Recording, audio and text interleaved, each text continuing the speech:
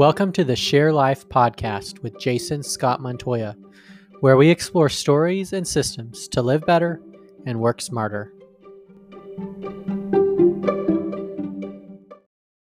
Welcome to an inspirational people interview on the Share Life podcast. I'm Jason Scott Montoya, and today I'm here with Beth Haun. Beth, say hello. Hi, guys. Beth has quite a story, and I'm looking forward to sharing it with you. Both Beth and I have been through the hills and valleys together. She's been a vital part of my own story. Originally a client of Noodlehead Marketing who became a team member. She ended up, through an interesting process, becoming one of the team members and a leader in Noodlehead Marketing, and a huge part of it. She's a participant in our transition from chaos to order, from unintentionality to intentionality. We both discovered constructive development theory together through the Leaders Lyceum. She went through the program as did I, although at different times. We also explored the Win Without Pitching system by Blair Enns that was transformative in just how we thought about selling and persuasion and facilitation. We both went through the Island Story adventure together, and she's also a co-creator of IDEMA, which you've heard me talk about. And which is a framework for sustaining and capturing and sustaining ideas. So I'm very grateful for the impact that Beth has had. Thank you very much for all that you've given me in your life. And I'm looking forward to you sharing that life with others today. So tell us about you and your story. Thanks, Jason. I have also been tremendously impacted by you and by my time at Noodlehead. It was a leap of faith coming over to that team, and it felt like it was exactly where I was supposed to be, and it still feels like that. It's crazy that it's been 10 years. I know. Because it felt like so much happened in such a short amount of time, Just short amount of time. We changed everything about how we showed such bravery in shifting that business to something meaningful. And, that Sabbath year in particular, I share that every now and again with people. It's kind of a weird thing to share. Like, people are like, wait, you did what? Yeah. It's funny. I actually, I ended up meeting two people. They reached out to me, and one was about to start a Sabbath year and the other was in the middle of it. And it was just unrelated, and they just happened to stumble upon my story. And so I checked in with them every few months. How's it going? What do you do? It was just a cool little thing. Yeah. To experience. I'm just watching it from the other side of it this time, Yeah. But I think a lot of people go through that. Maybe it's not, they don't call it that, but I think it's more common than we might think. Yeah, it might be. I think too, I think about where my view was on it then versus where my view is on it now. We were very much giving things over to God, and at the same time, I certainly had these kind of cherished hopes for outcomes, right?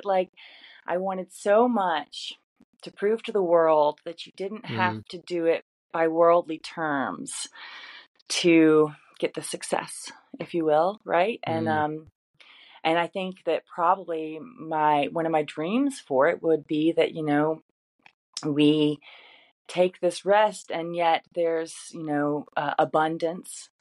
And while there was, I'm not sure I saw it as abundance in the moment. I saw it as provision, most certainly. I still remember that story of Lynn getting the bag of fish. Do you remember that? I don't remember the fish story. Which one was that?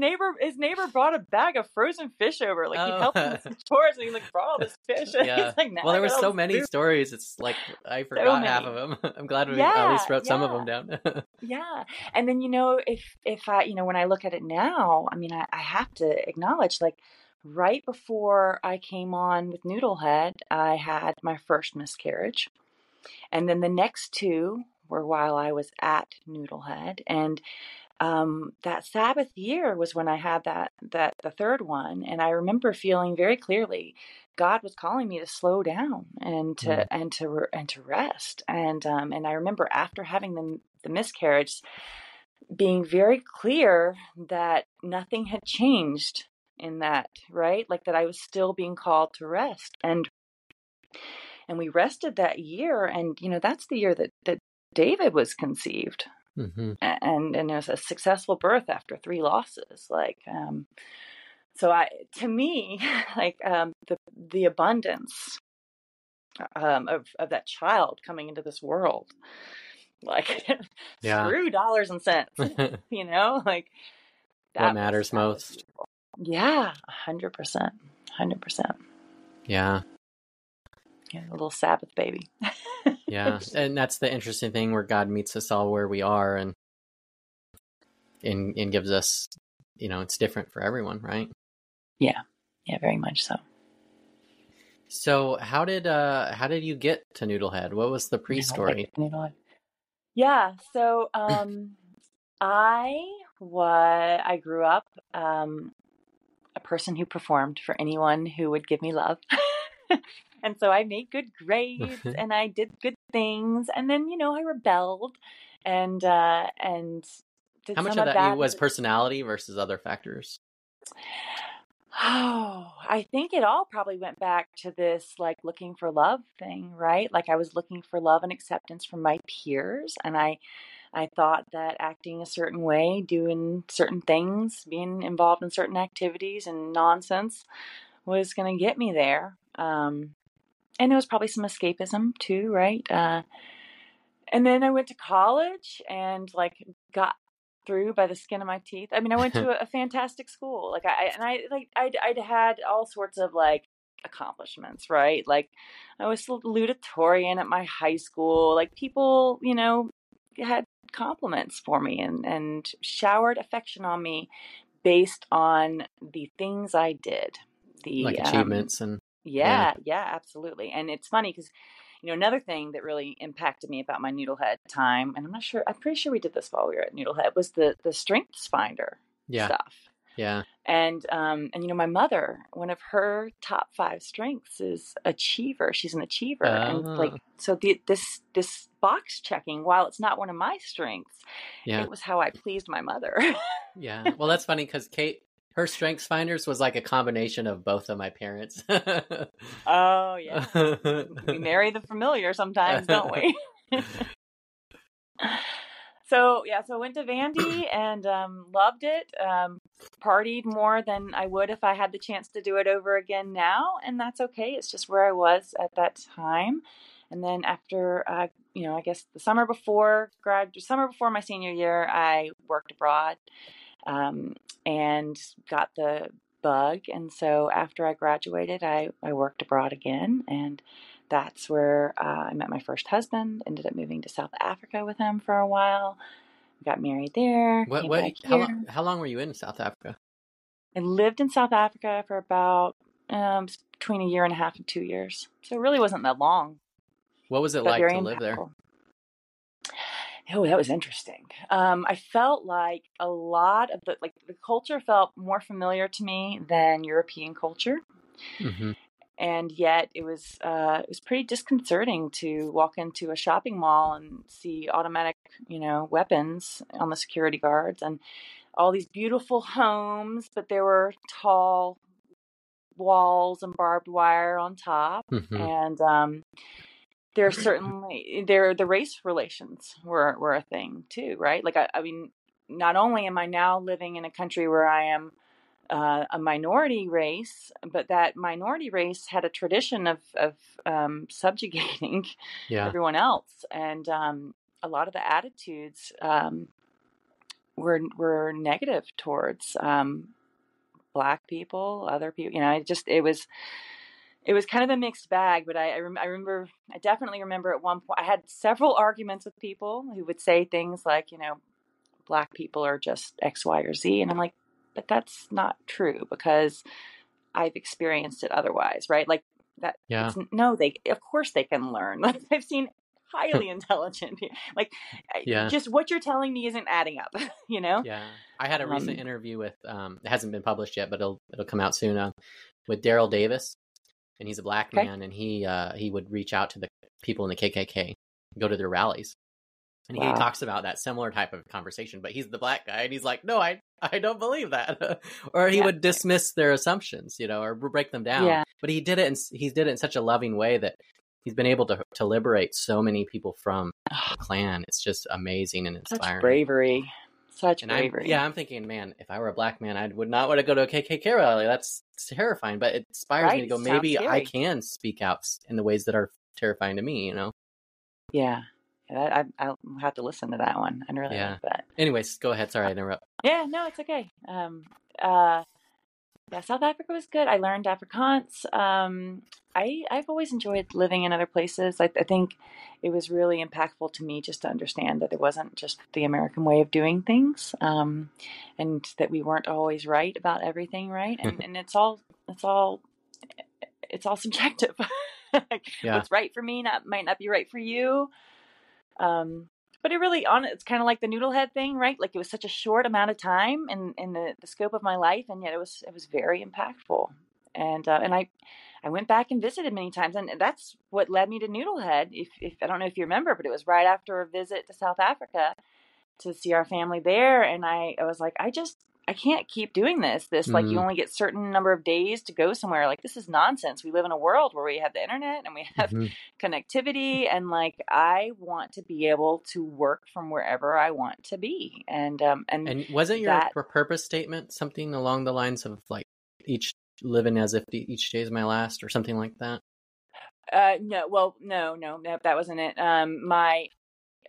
My vision is for geographic independence. It still is. My purpose is to grow to the glory of God.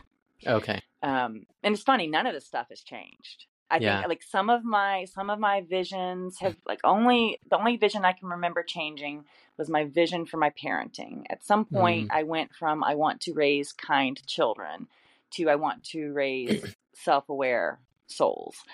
And part of that was just understanding. But was it a shift in understanding or just shift in vocabulary?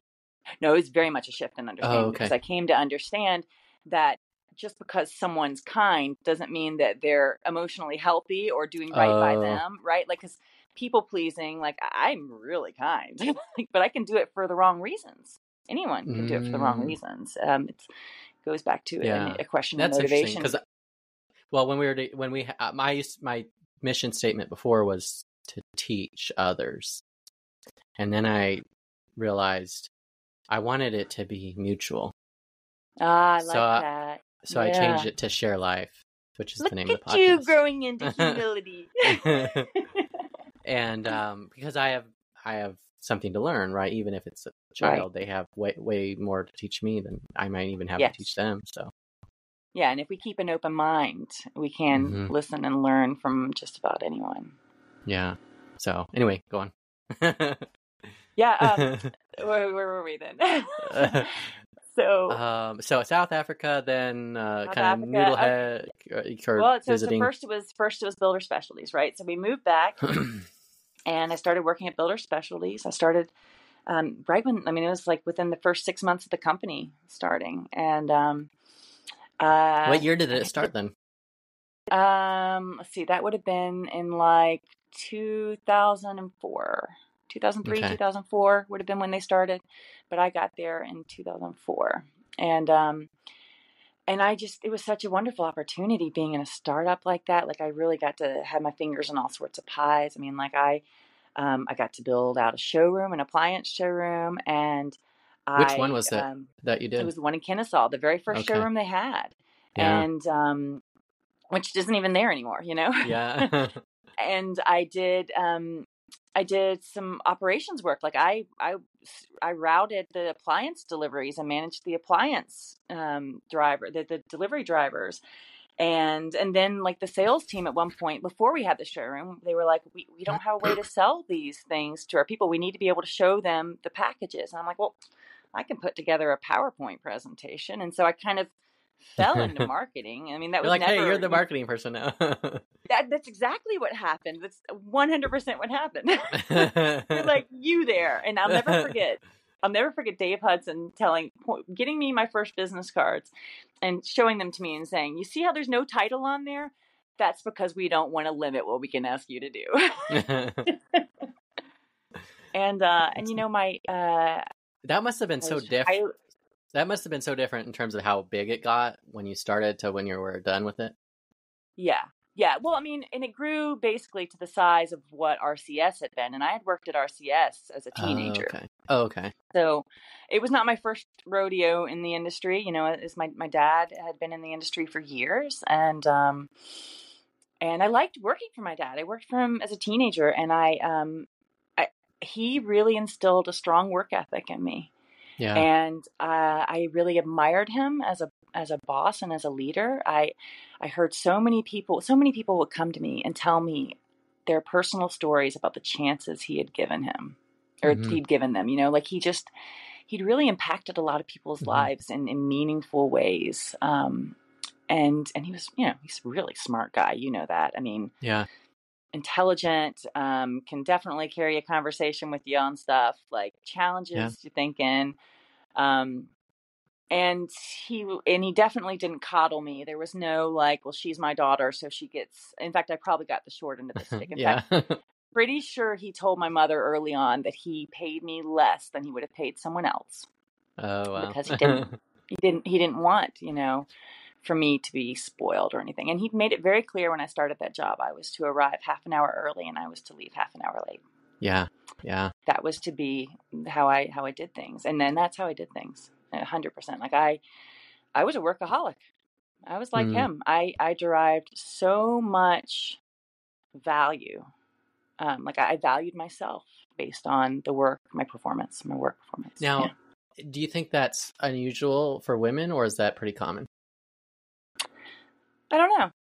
I think it's probably pretty common for everybody. Like, so here's what I learned after Noodlehead, right? Like, that Noodlehead was such a beautiful community and such a special space. And it was the greatest professional heartbreak of my life to be released from that company. It was also exactly what needed to happen, right? Yeah.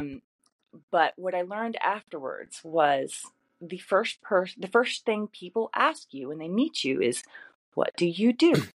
Mm-hmm.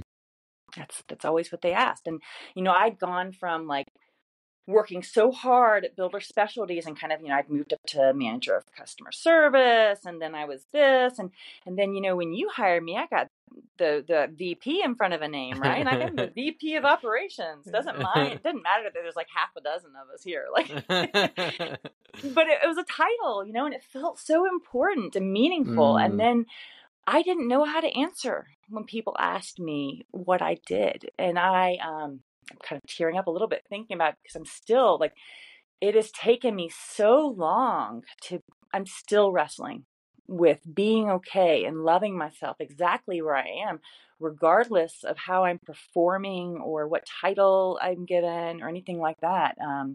But that question, what do you do? And, you know, now, and so I wouldn't know how to answer. And I had not chosen to be a stay-at-home mom. And so it didn't feel like something I could easily embrace, even though I knew like everything in both kids' lives, like everything, I needed to be there. Like my presence in the home the last 10 years has been vital for the development of these kids. I'm not saying it has to be a mom. I'm just saying for my family, for what we were going through, my presence was important. And it wasn't something I sought though, right? And so it was just torture when people would ask me what I did. And Just your whole life, or in that window of time? no, after Noodlehead. Yeah. I didn't care. I loved it when people asked me what I did before that. Oh, okay. I had an answer, Jason. Oh, I see what you mean. Okay, that helps. Yeah. Contextual. Yeah, Okay. like if somebody asks you, what do you do? Oh, I'm VP of operations for a digital marketing company. Like, aren't I fancy? But now you're a stay-at-home mom, and so you feel like there's no Yeah, and I didn't even weight claim to that it? title. I wouldn't have claimed that title. So it would be, you know, for a long time I'd dance around. Well, I just published my book and I do some contract work, and you know, I'm just kind of like, I'm reaching for anything I can grab, right? And Is it almost like covering a vulnerability? probably, yeah, I'm sure it was, because I didn't see my value if I couldn't like attach a title or an achievement or whatever to it, right? Like it was so Yeah. important. And the crazy thing is, like, now, like I don't hate that question now because I struggle to answer it. I hate that question now because it's stupid. And because Yeah. I don't care how you make money. And like, there are so many better questions to ask somebody if you want to get to know their character. Like, my go-to question now is, what brings you joy these days? I'd rather hear about that, you know? Yeah.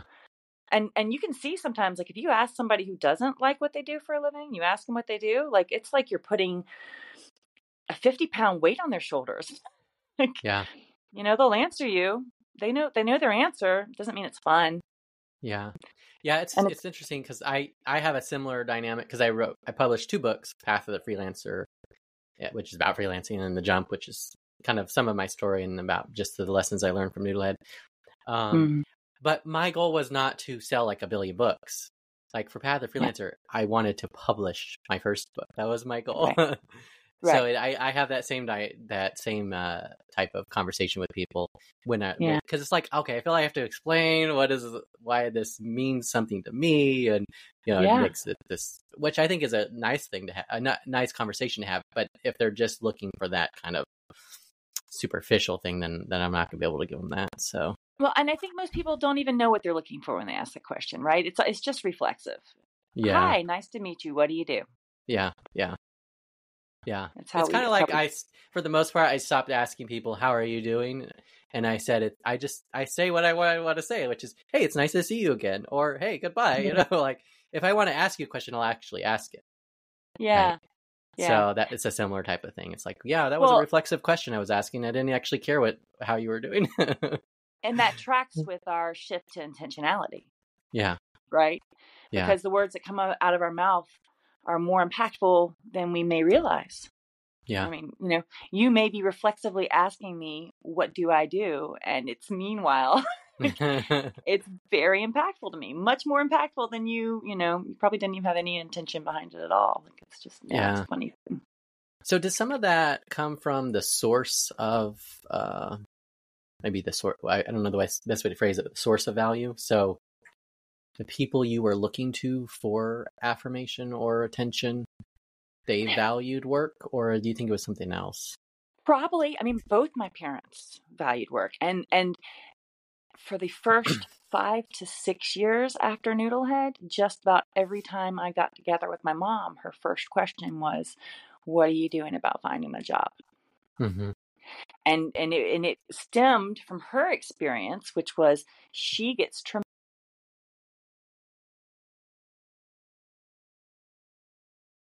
Oh, yeah, yeah. You cut out for a second, but you're back. I had a call coming in. Oh. She gets tremendous gratification from working outside of the home, right? And she didn't get that in the home, and so she assumed that I wasn't getting the good stuff if I wasn't doing work. But every time she asked Mm. me, it just made me feel like worse and worse and worse. Worse. So if a Um, parent is in that place, what would you encourage them to do instead? I'm a firm believer in reparenting ourselves. There's a lot of different like tactics for doing that. Um, but like, I have my own set of values. She has her own set of values. They're separate and equal, right? But if I want to live a life that's gratifying to me, then I need to live in accordance with my values. And so, yeah, I can sit down. In particular, like, a writing exercise is the first thing that comes to my mind. Like, you can like I can sit there and write a letter to myself. Dear Beth, I see what a challenge it is for you when someone asks you that question. I understand why it's a challenge for you. It makes sense because, this has been your history. This has been your experience. You've gotten a lot of confidence from your accomplishments and your achievements, your titles, and it has served you in the past. And now it's not serving you. And there are different ways to approach this that might serve you better. And you can try some things and see how it works and be curious. And if it doesn't work, you can change your mind. Yeah, Um, Kind of taking yourself. I think about little Beth sometimes, right? Because there's little yeah. Beth. There's like, for me, she's this girl with this little perm. She's like 6 or 7 years old. And sometimes I just need to talk to her because sometimes she's afraid. Sometimes she's anxious about how Yeah, she's being received. sometimes I don't even need to talk to her. Sometimes I just need to picture like pressing my third eye to hers and just breathing deeply. Yeah. So you talk about the idea of we come up with those values and behaviors. They serve us for a while, maybe to survive, but then we hit a point where they no longer serve us. Yes. And that seems to be a very difficult transition, both for individuals, groups, and our society, it seems like, where, hey, this thing served us for a while, but it no longer does. Yeah. Change is scary. But it's also the change that, like, this actually protected me for a while, that, right? Well, yeah, I think that part, I think seeing that it protected me for a while is part of what allows me to let go of it. Like awareness, then acceptance, and then action. If you try to jump to action before you have awareness or acceptance, it usually doesn't play out so well. Yeah. So acknowledging that it has, and the other thing too, the other thing about that is like I've come to believe that most of my character is neither good nor bad. Like it all sits kind of on a spectrum. So like you look at my strengths, you know, I'm a strong communicator on the strength side, and on the weakness side, if you want to call it that, sometimes I talk too much. Right. Yeah. I'm intimacy is a strength of mine. The ability to go deep in a conversation with someone very quickly. And I have at times been less than discerning in who I've been willing to share intimate parts of myself with, right? Like whether that's physically, emotionally, intellectually, what have you. Like, and I just don't have to share every piece of myself with everyone. I just don't. I'm not under any obligation to, to reveal everything to everyone. Mm-hmm. Yeah. Yeah. So anything else post Noodlehead in your story that you want to share about your maybe your health and wellness and the beach So beach party? And the beach party. So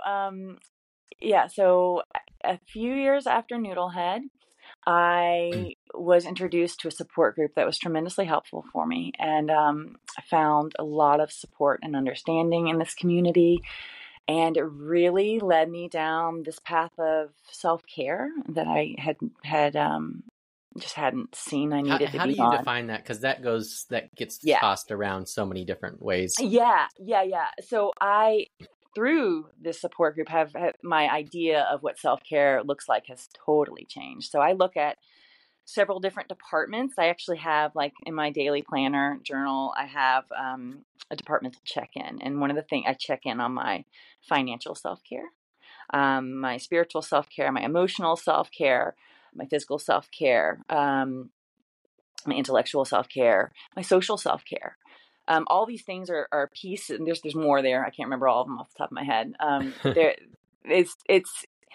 There's so much more to it. And like financial self-care, like that was a really important thing for me to start putting that in the self-care bucket, because like I think before I had this kind of idea that, like, you know, you get to, once you have a certain number of dollars coming into your bank account or in your bank account or whatever, now we're good, right?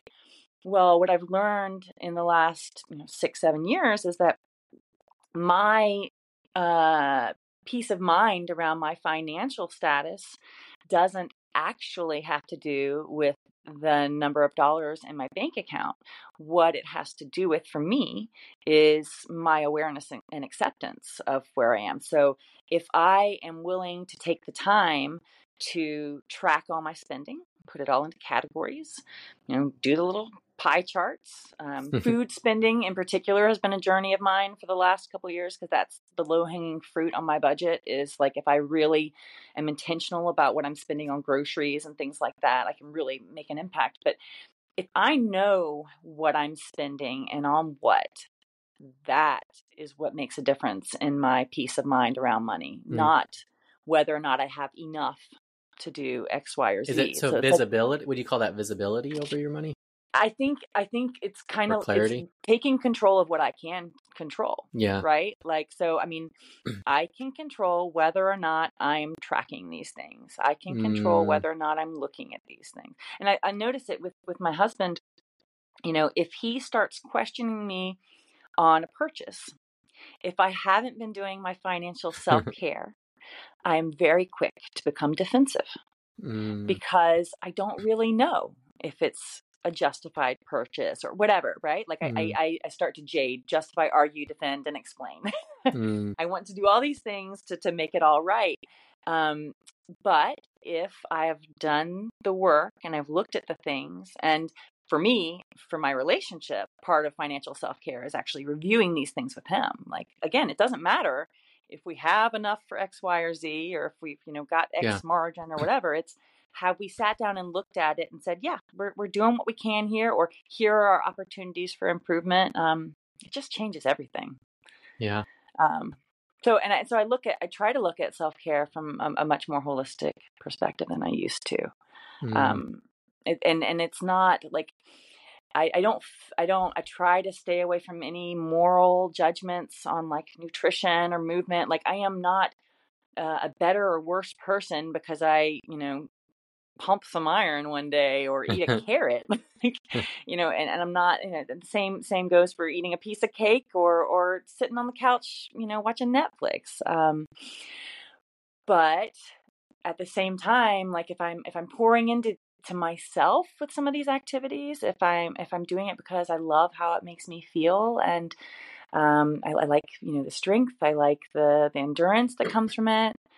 I love feeling like I want to play with my kids more. Like, that was one of the first things I noticed when I started like working out, was like, I wanted to play.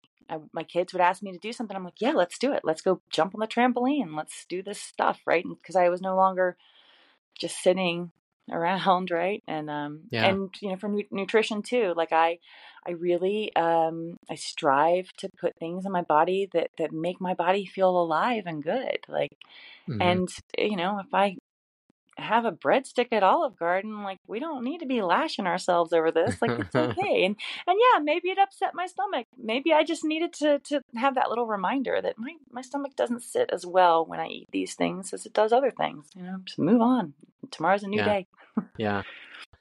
So anyway, so I Yeah. found the Go on. support Yeah. group, and one of the questions it asked was, am I taking good care of myself? Mm.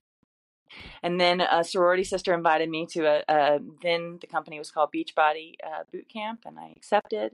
I started working out. And for 4 years, I was a customer and really didn't lose any weight. I hadn't done anything with the nutrition, but I felt so much better that I was just like addicted.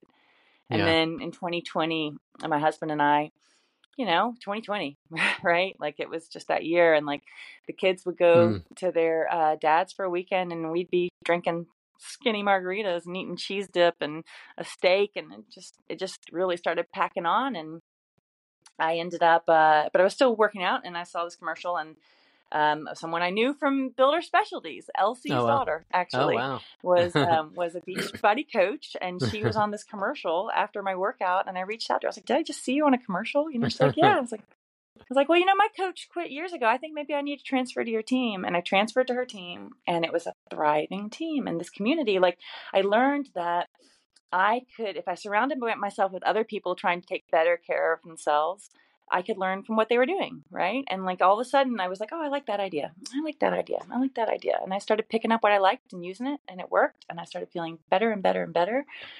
And then I was really hooked, and I decided I wanted to start helping other people, and so I did. And it's been incredible. Like, I so much of our company's now called Body. Okay. They've made a shift. They've started selling corporately what I've been selling all along, which is health esteem. I mean, I've never been selling weight loss. That's not what it's not what it's about for me. It's about feeling good right where you are today. And That's when interesting I because built this, well, I was gonna say I went to this CrossFit thing event with some friends, and there was two guys there, and one of the guys, and I was like, obviously I had not been doing it, so I was like a disaster, like falling behind and like yeah, wheezing, and aching and the cramps. I was just like a disaster. And there was one guy there that like, it wasn't trying to do it, but just the way he was talking to me just made me feel horrible about myself. And there was another guy that the way he was talking to me, I felt wonderful. Like he was reassuring me and, like, you don't have to keep up Yes. with them, that kind of, and it was Yeah. a stark contrast. And it was much more motivating, even though they were kind of doing the same thing. They were just approaching it vastly different. Yeah. It makes a big difference. And that's like why I say, like, I am not punishing my body. Like, Yeah. I am learning to work with my body instead of against it. And that for me is gorgeous. And when I think about it, Jason, like, when you boil it down, like, I can make a strong argument that the only innate responsibility that comes with life is taking care of the body we're given. Okay. I mean, like, at the end of the day, what else? Like, what else is there? Like, you're given a body. Like, and Stewardship of it's it. a body. Yeah, do what you will with it, right? Like, that's really your only responsibility that you're not putting on yourself or someone else and putting on for you. But but the cool thing was, like, the cool thing about these businesses is, you can buy into the way everybody else is doing it. I could have done boot camps and this and that, but I did it the way that I wanted to do it. And after all that time at Noodlehead, there was no way I was going to build a business that wasn't intentional. And so, like, my social media schedule, like, each day of my week is it has a theme and it's meaningful. It's not like, like Taco Tuesday. I'm not saying Taco Tuesday is bad, right? But I put things that were meaningful to me, like, I have Mindful Monday because mindfulness is important to me. Tuning Tuesday because I believe the inputs we have in our life are important. We Wednesday because I think community is important. Thankful Thursday because gratitude's important. Fun and Free Friday because I think it's important to do fun things free of attachment. Self-Care Saturday because I think self-care is important, and Stock Taking Sunday because I think it's important to look at my life and my week and ask myself questions about whether or not this is the way I want to continue. And then I created these regular self-care events. I decided I didn't want to recreate the wheel I didn't want to always be looking for the next thing to tell people all about what I'm doing, right? So instead, I have 2 monthly events. I have the first weekend of every month is Water Weekend, where we set a water goal. Everybody sets their own, and you try to hit it. That's it. And then the third Sunday of every month is Clean Week, and that is my favorite. That's a self-care practice of your choice. And so we've got this group who comes together and everybody's working on something different. I mean, one person might be working on more conscious contact with God. One person might be working on cutting out sugar or caffeine or getting more movement. Another person might be working on self-talk. Another person might be working on their posture or their enunciation. And it's so cool because all these people bring these different ideas of what self-care can look like to the group, and it inspires others, right? You're like, oh my gosh, that's a great idea. I could totally do that. And then after a year of showing up daily on social media, I decided I can't preach self-care and show up daily on social media. This is not good for me. And so I started taking social media breaks during my clean weeks. And in the last maybe 6 months or so, I've extended that to more of a media break because I found that what was happening was, when I would take my social media breaks, I wouldn't go into the social media apps, but I would kind of establish a different pattern. So, like, if my pattern when I'm on social media is like, check Facebook, check Instagram, check my emails, check, this, then when I was on my break, it would be, go look at the news, go look at my emails, right? And I'm like, how many times do I need to look at this news app? Like, how many times do I need to check my email? Like, I don't, right? But it was like, it's this compulsion. And these phones, we get the hit, right? We get the dopamine hit every time that something pops up, whatever. And it's been very important to me to learn how to put my phone in the drawer. And it is a challenge. Yeah. It is a challenge. I've been doing the social media breaks for almost 2 years now, and it is a challenge every month. Is it just Facebook or is it other ones as well?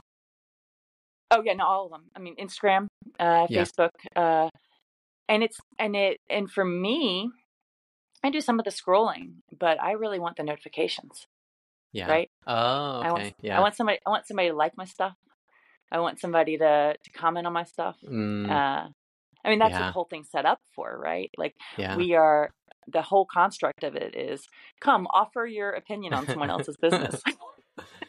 Yeah, I was tracking my sleep in 2020, and so before the pandemic hit, like I had all those rituals types of things you described, like everything was perfect. And then the pandemic hit, and it was like Mm-hmm. it threw me off, and I wasn't able to recover quickly. But I tracked my sleep, and tracks the quality of it, and you could Yeah. see particularly during November, like my sleep just like dropped in Oh quality. gosh, yeah. November 2020, no doubt. And then it was like November, December, and then January, and then it was like, oh my gosh, this is horrible. So I had to take Yeah. a Twitter break from that for that. Yeah. Yeah, it's a thing, and I don't know how many of us realize how much it's affecting us. I'm just not sure. I Well, see, forget, right? that's the thing. And we did I Run You Run, and one of the things about I Run You Run was you tracked it, so you could see Yeah, it quickly, and that was the kind of thing with the sleep tracking. Is I was tracking it so I could see it. But yeah, most people are not necessarily doing that, or they're not as analytical as me to even right. kind of bridge the connection. So I think what you're describing in that, like talking about just tracking things, how much that one, it gives us control and visibility, but it also just looks like a mirror, right? Oh, absolutely. I shared about those departmental check-ins. Like sometimes, like for those departments, what I'll do if it's a stock taking Sunday, it gets a frowny face, a straight face, or a smiley face. And if it's a weekday, then like, financial self-care, I might write in the box, okay, do accounting, self-care, whatever, right? But it's funny because when I'm checking into those departments, sometimes I'll like get to emotional and I'll write tired. And then I'll get to physical and I'll write tired. And I'll get to, spiritual and write tired. And then, when you've written tired 3 times on your thing, you're like, maybe I need a nap. Time to sleep. Yeah. And it's just a little thing and it's so important. Yeah. Anything else about your story that you want to throw out there?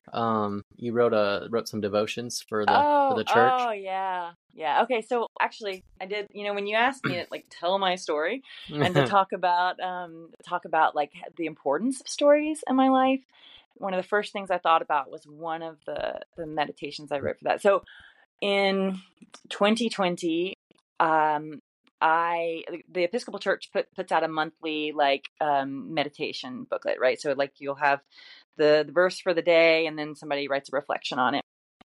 So I've read this like my entire life. I've read for Day by Day, which is the publication for the Episcopal Church. And in 2019, I was invited to be the author for 2020 and for August 2020. And How did that come about? so I was part of the online community. Like I had started, I guess it was around 2015. I started reading that online instead of in the little booklet. And they Mm-hmm. had a comment section, and there's this community that thrives there and prays for one another and supports one another and loves one another. And they were really there for me in the final days of my first marriage Mm-hmm. when I just so desperately wanted for things to work, right? And it was just soul crushing for me to see where things were going. And I was just 100% there with that community. And one of the editors took note of my presence there, and that's how I was invited. And so it was one of the. I mean, it is probably the one of the greatest honors I've ever had was writing for that community. It was also one of the most challenging things for me spiritually to go through that editing process. Because as you know, some of my ideas are a little less than conventional when it comes to theology. I think I gave them a run for their money on that one. But one of the things that I wrote, and I had it ready so I could share it with you because it's kind of cool. One of the meditations I wrote, I think is probably the way I'd most like to share my story. And when I gave it a title when I republished on my website, and when I put it on my website, I called it Parable. So it's from Psalm 78. I will open my mouth in a parable. I will declare the mysteries of ancient times. And here's my reflection on it. A child went to school. In science, she studied the scientific method. She was intrigued. In math, formulas developed her desire for balance. History classes taught her to think critically about information sources and consider motivations. Ideas about perspective emerged from books she read, fueling her belief that we are more alike than different. As she grew, she learned how little she knew. She experienced the weight of facts and wondered at carrying so many.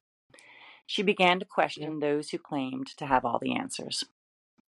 When things didn't make sense, she turned to God. Guide me, she prayed, and she saw signs. Over and over again, she made decisions difficult to prove by the scientific method. She began to think about concepts of God critically. She began to erase the formulas she had drawn around God, and God grew big enough to swallow up her facts, and that truth set her free. So yeah, that's kind of how I see my life, right? Like kind of like you were talking about, like I don't know if it was before or after we started recording, but growing into humility, wanting to, just releasing the idea that we have to know things and that we have to have all the answers. Well, that's one of the takeaways from Job is Job wants all these answers and God gives him a bunch of questions, but it seems to work, right? Right. And it's funny too, because he shows up. Oh, God does, right? Like, and if you're willing to look for it, and it's funny because I think about, like, when I was at Noodlehead was when I was really heavy into the signs. Like I was all about asking for signs.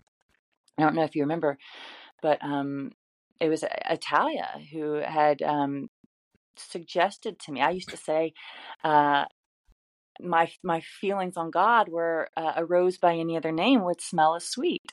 And when I shared that with her, she suggested that I introduce myself to God and ask God by what name I could call him.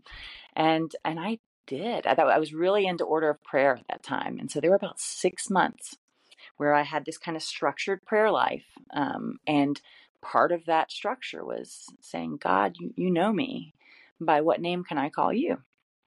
And there was one morning, about 6 months into it, I was out by a lake early morning, going through my thing, and I heard a name, and I didn't hear it, and I saw a name, but I didn't see it. And when I shared it with Italia, I remember her saying, "God wrote on your heart," and that felt right. And there was this name, right? And I Googled it when I got home, and it was a Jewish name for God. And it's one that's very, it's not commonly used, but it was just so random that this name came to me. So like I've had really powerful experiences around asking for signs. Like I asked God at one point, give me a sign if it's important to you that I stay in this marriage. And the sign didn't come. Right. And so, and it's not like I bailed on the marriage right then, but things changed for me at that point because all of a sudden it felt like this is my decision. This is not staying in this marriage is not necessary for honoring God. Right. And lots of other little things. Yeah. Have you ever seen the movie Noah? No. Okay. That I won't spoil it, but the end of the movie is this sort of like, God, tell me what to do. And it's kind of that type of moment. Yeah. And it's interesting because I was so into those signs for so long, and I just don't ask for signs very much anymore. And it's not because my, relationship with God is less close. My prayers, I try to stay centered around asking God for understanding of God's will for my life and the power to carry it out. Let's keep it simple, right? Like, just show me what work I can do. I'm about to walk into the grocery store here. Can you just make it really clear what I might do for you in there? That'd be nice, Yeah. So you've talked a lot about living better and working smarter. Anything you would add to that? Well, I know we're going to talk about IDEMA another time, but I really, this intentional living is such a gift, and having a structure is such a gift. I'm such a free thinking person that I have found that's putting structure around myself it's really good for me. And so I think and the other piece to it is like some of these structures, right? They're applicable anywhere. So the idea that IDEMA, idea, discovery, Execute. execution, maintenance, audit, right? Like these are things that we can take anything through. Same with like, awareness, acceptance, action. Like I can ask myself, like, where am I on this? Am I still needing to accept Yeah. this, or am I still not fully aware? Whatever. Like, and systems help me too. Like, I mean, like I said, like I don't, report to an office. I don't have like, a schedule for my day, tasks. I mean, I do, right? But it's a lot more loose than it would be if I were like it was when I was working for someone. So my journal, my daily planner is really empowering and helpful for me because it helps me stay close to the things that are important to me. I have my core values on there. I ask myself on a regular basis, am I living into these? My primary purpose is there, my vision is there. And it's really fascinating to me. Like here we are 10 years down the road and none of those things have changed, right? Like they all sit really well with me. And I think taking the time to dive into that and ask myself those questions was just so impactful on my life. Like, and I think it's hard to get the nerve to do it. I'll never forget that first 360 that I did Yeah. with Leaders Lyceum. Like that was the first time that I ever asked people to fill out things with, what do you think about me on these things or whatever. And like, that was scary. It was really Yeah. scary. But then once you start to look at it as data, right? Like it changes. Yeah. It changes. And it's the same on a health journey, right? Like if I'm trying to lose weight to be kinder to my knees, like I can look at a scale and I can decide that it's shaming or congratulating me, or I can decide it's data. It's just data. It's a Yeah. piece of the puzzle. So I think having the courage to dive into some of that stuff and ask yourself the hard questions, I think that's it really can pay off in spades. And I think too that having a person or people who are there to support you through that is really important. You talked some about mentorship and the value of that. I think some of the most impactful mentors I've had in my life have not given me the answers, right? Like they are the people who have said things like, I really think you have the answer inside yourself. I believe you have this answer, and I think you can do this. And maybe you should explore it this way. But it's never the best mentors I've had have just been role models, and not guides. So Yeah. yeah, finding those people who encourage you to believe in yourself is just so impactful, because the truth of the matter is what's best for me may not be what's best for you. And what's best for me today might not be what's best for me tomorrow. And having people to remind you that you have more answers for yourself than you might believe is important, especially in a world where everybody else is telling you the answers, right? Like every commercial that comes up is telling you, this is the answer. This is what's going to make you happy. Whether it's, a new digital toy or an education or, a new job, whatever, it doesn't matter. I think self-authoring our lives is the path to self-satisfaction. Yeah. What would you say to someone who wants to start that journey but doesn't know where to start? Well, I do think that community is there for the taking, or for the joining, if you will. So I'm amazed how many support groups there are. There's a support group for everything, absolutely everything. So if somebody is in like a situation that is challenging, there's a community for it somewhere. Just get online, man. We've got it all at our fingertips. That's one great way to start. I believe in asking God for help.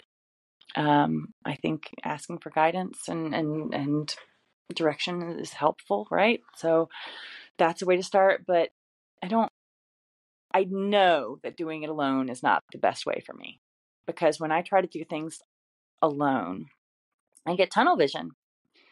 I need somebody. Yeah, well, I Yeah. was going to say, you're hitting on this idea of dependence, right? We are dependent creatures.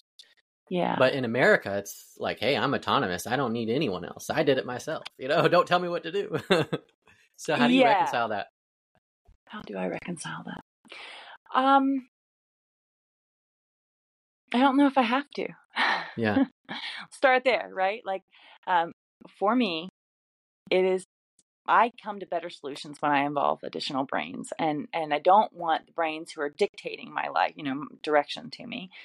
I want people to share their own experiences, and I want to take what I like and leave the rest. And but I am so inspired by their people. Look at your podcast. It's called Sharing Life, Inspirational People, right? Like, come on, like, it's because this works. Because something you said in this conversation, or something I said, is going to strike someone in a way that they need to hear, right? And it's probably not like what we thought it would be. Yeah. But when we share these things with each other, and we share our own challenges and the ways we've overcome them, other people can get ideas. Like, I just think, and I think the same thing politically. I think that the idea that we've got two teams fighting against each other is absolutely ludicrous. Like, since when is one way of thinking the best way of thinking? Like, I mean, opposing opinions lead to better Hmm. solutions if we're willing to listen and learn, and treat each other with dignity and respect. Yeah. I had an emotional vision the other day of just imagining our next president in the Oval Office, and next to him is Bush and Obama, and John McCain and John Kerry and Hillary, like even the losers, like everyone in, like, we've got huge, big, complex problems. We can do this together. We can't do this Yeah. on our own. And And just that idea. we probably want the same stuff too, right? Yeah. Like, at the end of the day, we might have different ideas tactically about how to approach things. Yeah. And so, it's we're destroying each other, which is destroying us, when we could be. And I think part of that is me grieving, like, we don't have that. Right. Yeah. And I think our country, I read this book called The Grieving Brain, about the neurology of, or I don't know the right word, but just how the brain works when it comes to grieving. And I was like, wait a second. I think our country has a lot of grieving to do that it has not done and it's causing some really severe problems. Oh yeah. We are just burying a lot of that junk, right? A lot of the stuff that we could reparent ourselves through. Yeah, exactly. We're just pretending it never happened. Exactly. And you're right. I mean, like, my 17-year-old loathes our political system. Like, he's not desensitized to it at all. He's looking at it and saying, this is madness. Yeah, which it is. It is. And I don't know how to fix it. Like, I don't have the solution. I do think that if we are solution oriented as opposed to like victory oriented, it's bound to work out better. Yeah. Yeah. At least it's a start. And I think that's where it kind of gets back to that idea of dependence and vulnerability, and who's going to be the first. I think it was I can't remember if it was Leaders Lyceum or some other one, but it was like, who's going to be the more mature person? Who's going to be the one? Someone has to go first. Yeah, and that's scary to do that, right? Very much so. Not just scary, like, it's a threat to the system at this point, and a threat to the power structure. So if somebody's trying to subvert the existing power structure, that's terrifying to the existing power structure. Which reinforces whatever side of whatever aisle you're on, right? Yeah, yeah. So what do you what are some fictional or actual stories that have shaped you as a person? Narrative stories?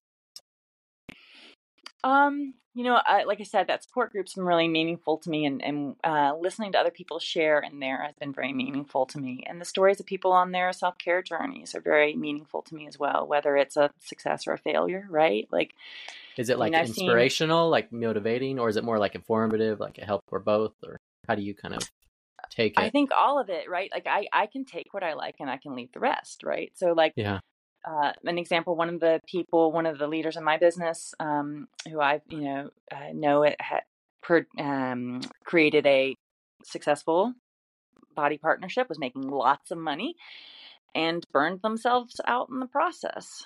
And I took a look at that and said, no, that's not what I'm going to do. Like, I'm going to build a business that's going to serve my well-being, because there's very few businesses out there that actually serve your your well-being. So, like, I get the freedom to create that. So that's boundaries. Talk about that idea, having and enforcing them. Yeah, it's hard. I think the more, like, you start to think, I don't know if you're like, I've had this long history of thinking things will take less time than they will, right? Like I thought it would take me a year to produce the book. And it took like 2.5. I'm in that with like, my current book. It's like I'm 3 years in. I'm like, this might be a yeah, 5-year project. yeah, I think that happens. So for me, if I can stay focused on the things that are important to me, I do better. And so like keeping my blinders on to a degree, like, and it's weird, right? Like I don't have to reconcile it, but here I am telling you all about how listening to other people's experiences is important.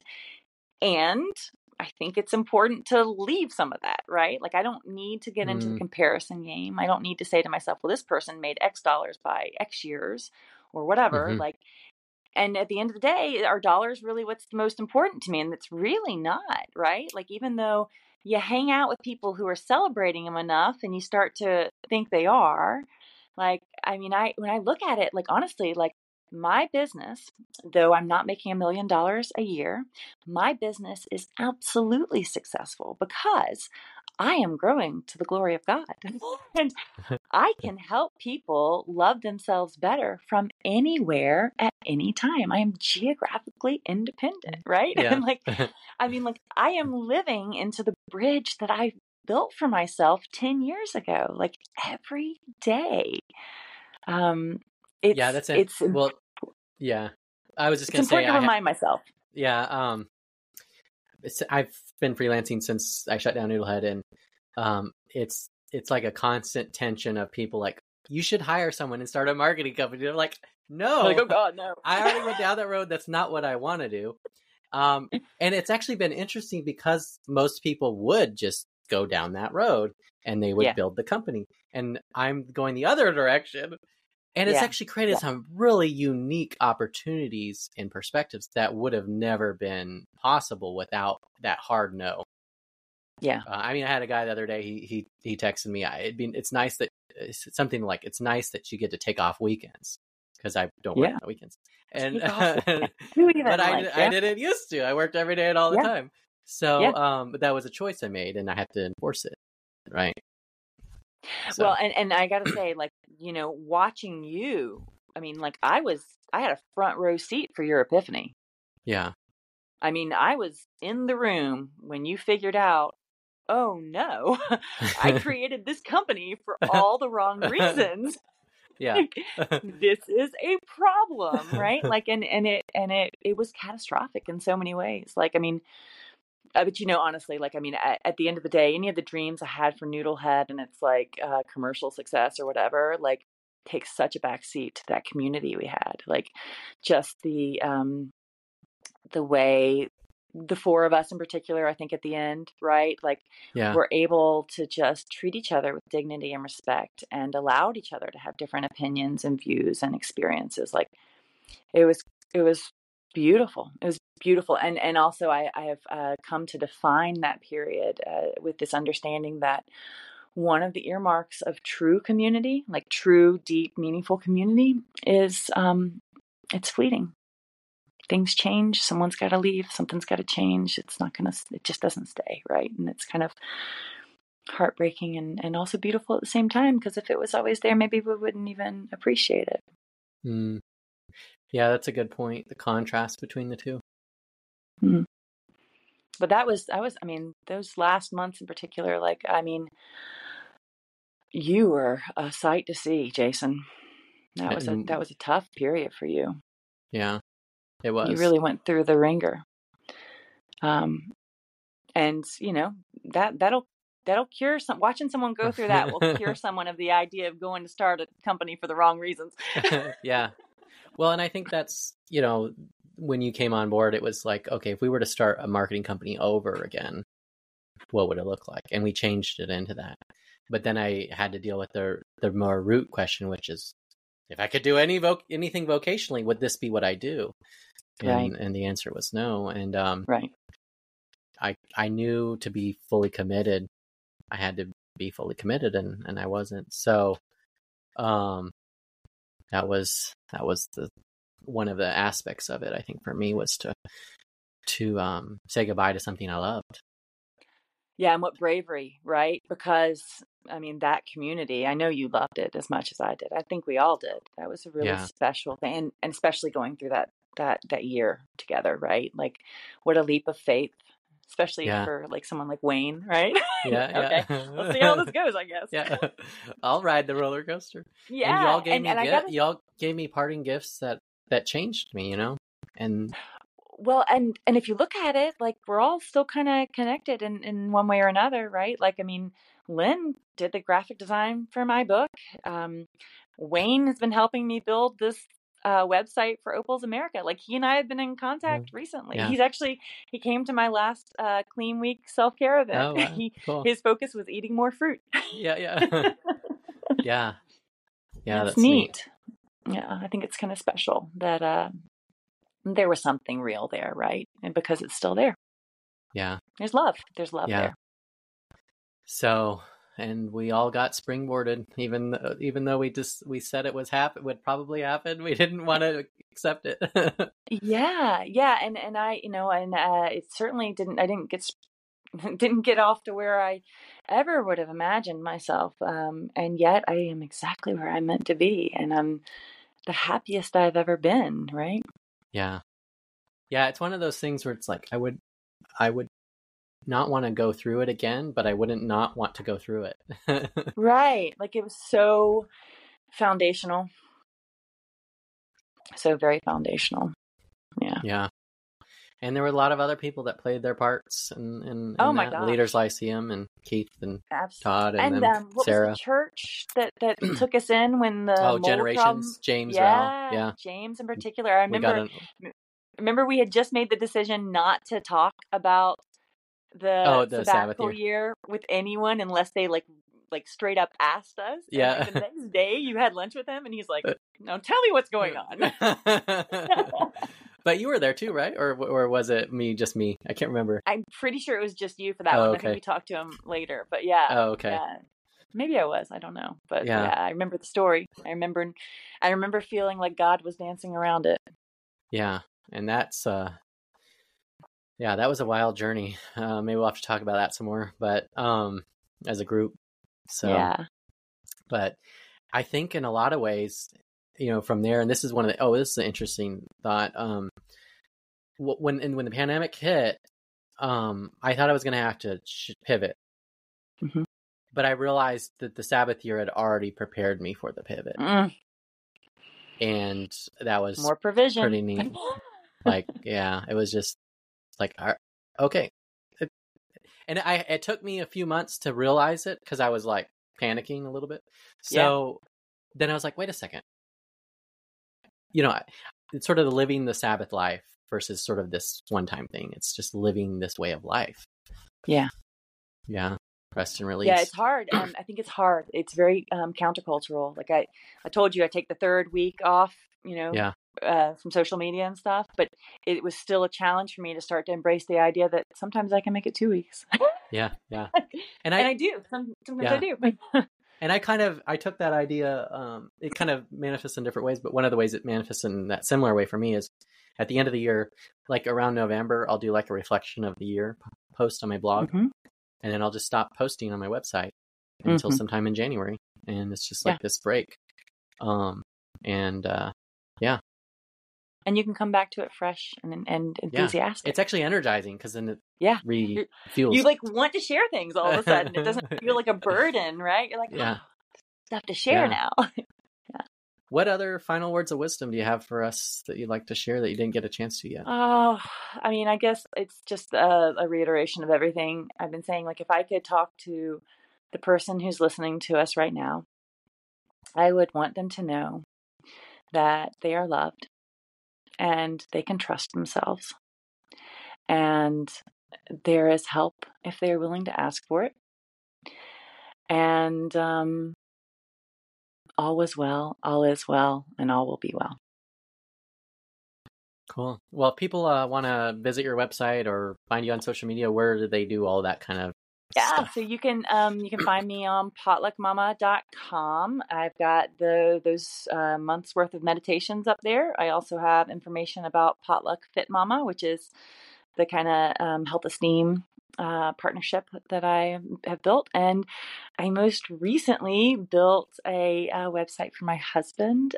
He's got opal fever and started cutting opals. And so opalsamerica.com if you want to go look at some pretty gemstones and ooh And and is it ah just the them. stone, or is it like part of jewelry, or? Just the stone. So it's just the Wow. cut stone, and you can put it into custom jewelry, or if you're a jeweler, you can buy them. But that's been fun to watch. Like Yeah. he, talk about like finding a calling like this. He's a bus driver, a school bus driver, and something he Yeah. never planned for his life, but he took on in 2020. He had a CDL. We figured if things get bad, they'll close the schools. He loves that job now.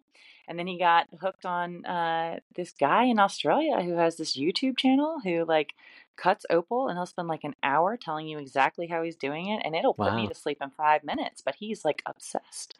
And Yeah. so in the spring, we got him a lapidary machine. That's the machine used to cut Okay. gemstones. Is it a And he big thing started or cutting. small? What's It's probably about the size of like a keyboard, right? okay. And Yeah.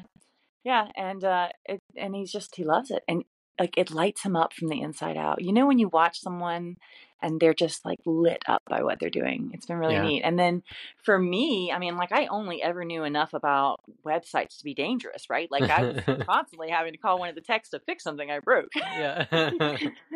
So for me to build this website, I mean, I've had to rebuild it at least 3 times, right? Like bloated the site or this or that or the other. But and I've had Wayne's help on that. It's been tremendous to be able to connect with him, and it was fun too, right? Like that first phone call with him about the project, it was just like going back to Noodlehead days. Like, Yeah. okay, so now what happens if we do this, and now what about like we just fell right back into our flow, which was really fun. But I'm proud of myself. I've been intellectually challenged by it, and yeah, I'm really proud of what I built. I think it's beautiful. I think it's as beautiful as Viv's gemstones are. So Yeah. he's Yeah. got his stones are his babies, and the website's my baby now. So Yeah. That's cool. So what's the yeah, URL for that? that's opalsamerica.com. Okay, Opals America. And then you're on Facebook and Instagram. Your Yeah, book's I'm on on Facebook. Amazon. Yeah, book's on Amazon, and you can find a link to the book on Potluck Fit Mama as well. That's No Electronics, a potluck of poems, and that I'm also really proud of that. It's funny because you talk about why we wrote them. I don't know if you remember, but my thing when I wrote that was I want to create something that my kids can pass down that's a little piece of me. And Yeah. I said that, and of course in the back of my mind I'm also like, I want to be famous, right? Yeah. Which I'm not. Yeah. And it's okay, because I really did achieve my goal. I have this little piece of myself Yeah. in that book, and I'm really proud of it. And I think there'll be another publication for me one day. It's just not time. But a lot of my heart and soul is in Potluck Fit Mama right now. So if you go to Facebook or Instagram, Potluck Fit Mama is where I am talking about all things self-care. And Okay. that's all those departments, right? Okay. The whole self, the whole spirit, Cool. the whole body. What's a challenge or a problem that someone might be having that you can help them solve? Oh, there's a few things, right? So yeah, obviously all the self, if you don't love yourself, if you have insecurities around yourself, like I can build you up. I can help you learn to love yourself. I can help you see how beautiful you are. I can also I have a history of that people pleasing behavior, performing for other people, validating my worth by praise or achievements, and really kind of obsessing about other people and like how they're doing. All this stuff was very damaging to me, and so I take helping other people out of those places very seriously. So if you're someone who is worn out from worrying about other people, I can help you. I can help you there for sure. And you can Yeah. email me, potluckmama@gmail.com, and we can talk more. Yeah. And I can attest to that because I went through the ringer, and then when Beth came around, she really did. You did provide a safe and loving place for me to work through and heal on some of the areas that were uniquely you were uniquely positioned to do so for me. Well, it was a mutual thing. When you asked me to do this, my first thought was, I just remembered how many conversations we've had over the years, right? And I've always enjoyed my conversations with you, and I think that I've always felt this kinship to you I guess, in our willingness to love people. Yeah. I think that's really what it came down to, right? Like just to love people. And to love beyond what most people would be willing to. Yeah, I think so. There's an acceptance there. And I think everybody needs that. Like there's so much criticism in the world. We like I said, like it's like a strength and a weakness thing, right? Like just to accept that our strengths are also our weaknesses, and that we're human and Yeah. we can make mistakes and we can change our minds. Like these are things that I feel like we're trained to think we have to get everything right. Like, right? Like, I mean, you're given a test and you're trying to get 100 points.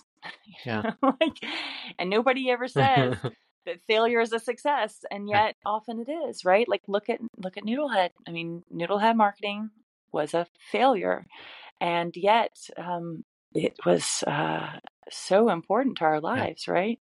Yeah. Well, and that's the thing is like having that groundedness to fail. And I remember that one time we did that island story where that lady it was an island story, the reef of failure, I think is what we were calling it at the time. And she just was like, no, it is not the reef of failure. I do remember that. I do remember that. And that's like, I see people that have a hard time sort of accepting that, but I sort of embrace failure, like, because that's not where my identity comes from. Right. Right. Yeah. And honestly, willingness to accept failure in ourselves, grace, right? Grace is a practice. And so if I can show myself grace, it's going to be so much easier for me to show others grace. And that's what we all need at the end of the day, right? Is for someone to say, it's okay. You're okay. You're okay. You're loved. Yeah. That scared kid inside of us. Yeah. Little Jason. Yeah. Little Beth. Yeah. Cool. Well, thank you so much for sharing with us today. Oh, thanks for inviting me. I enjoyed chatting with you. It was good. Nice to catch up.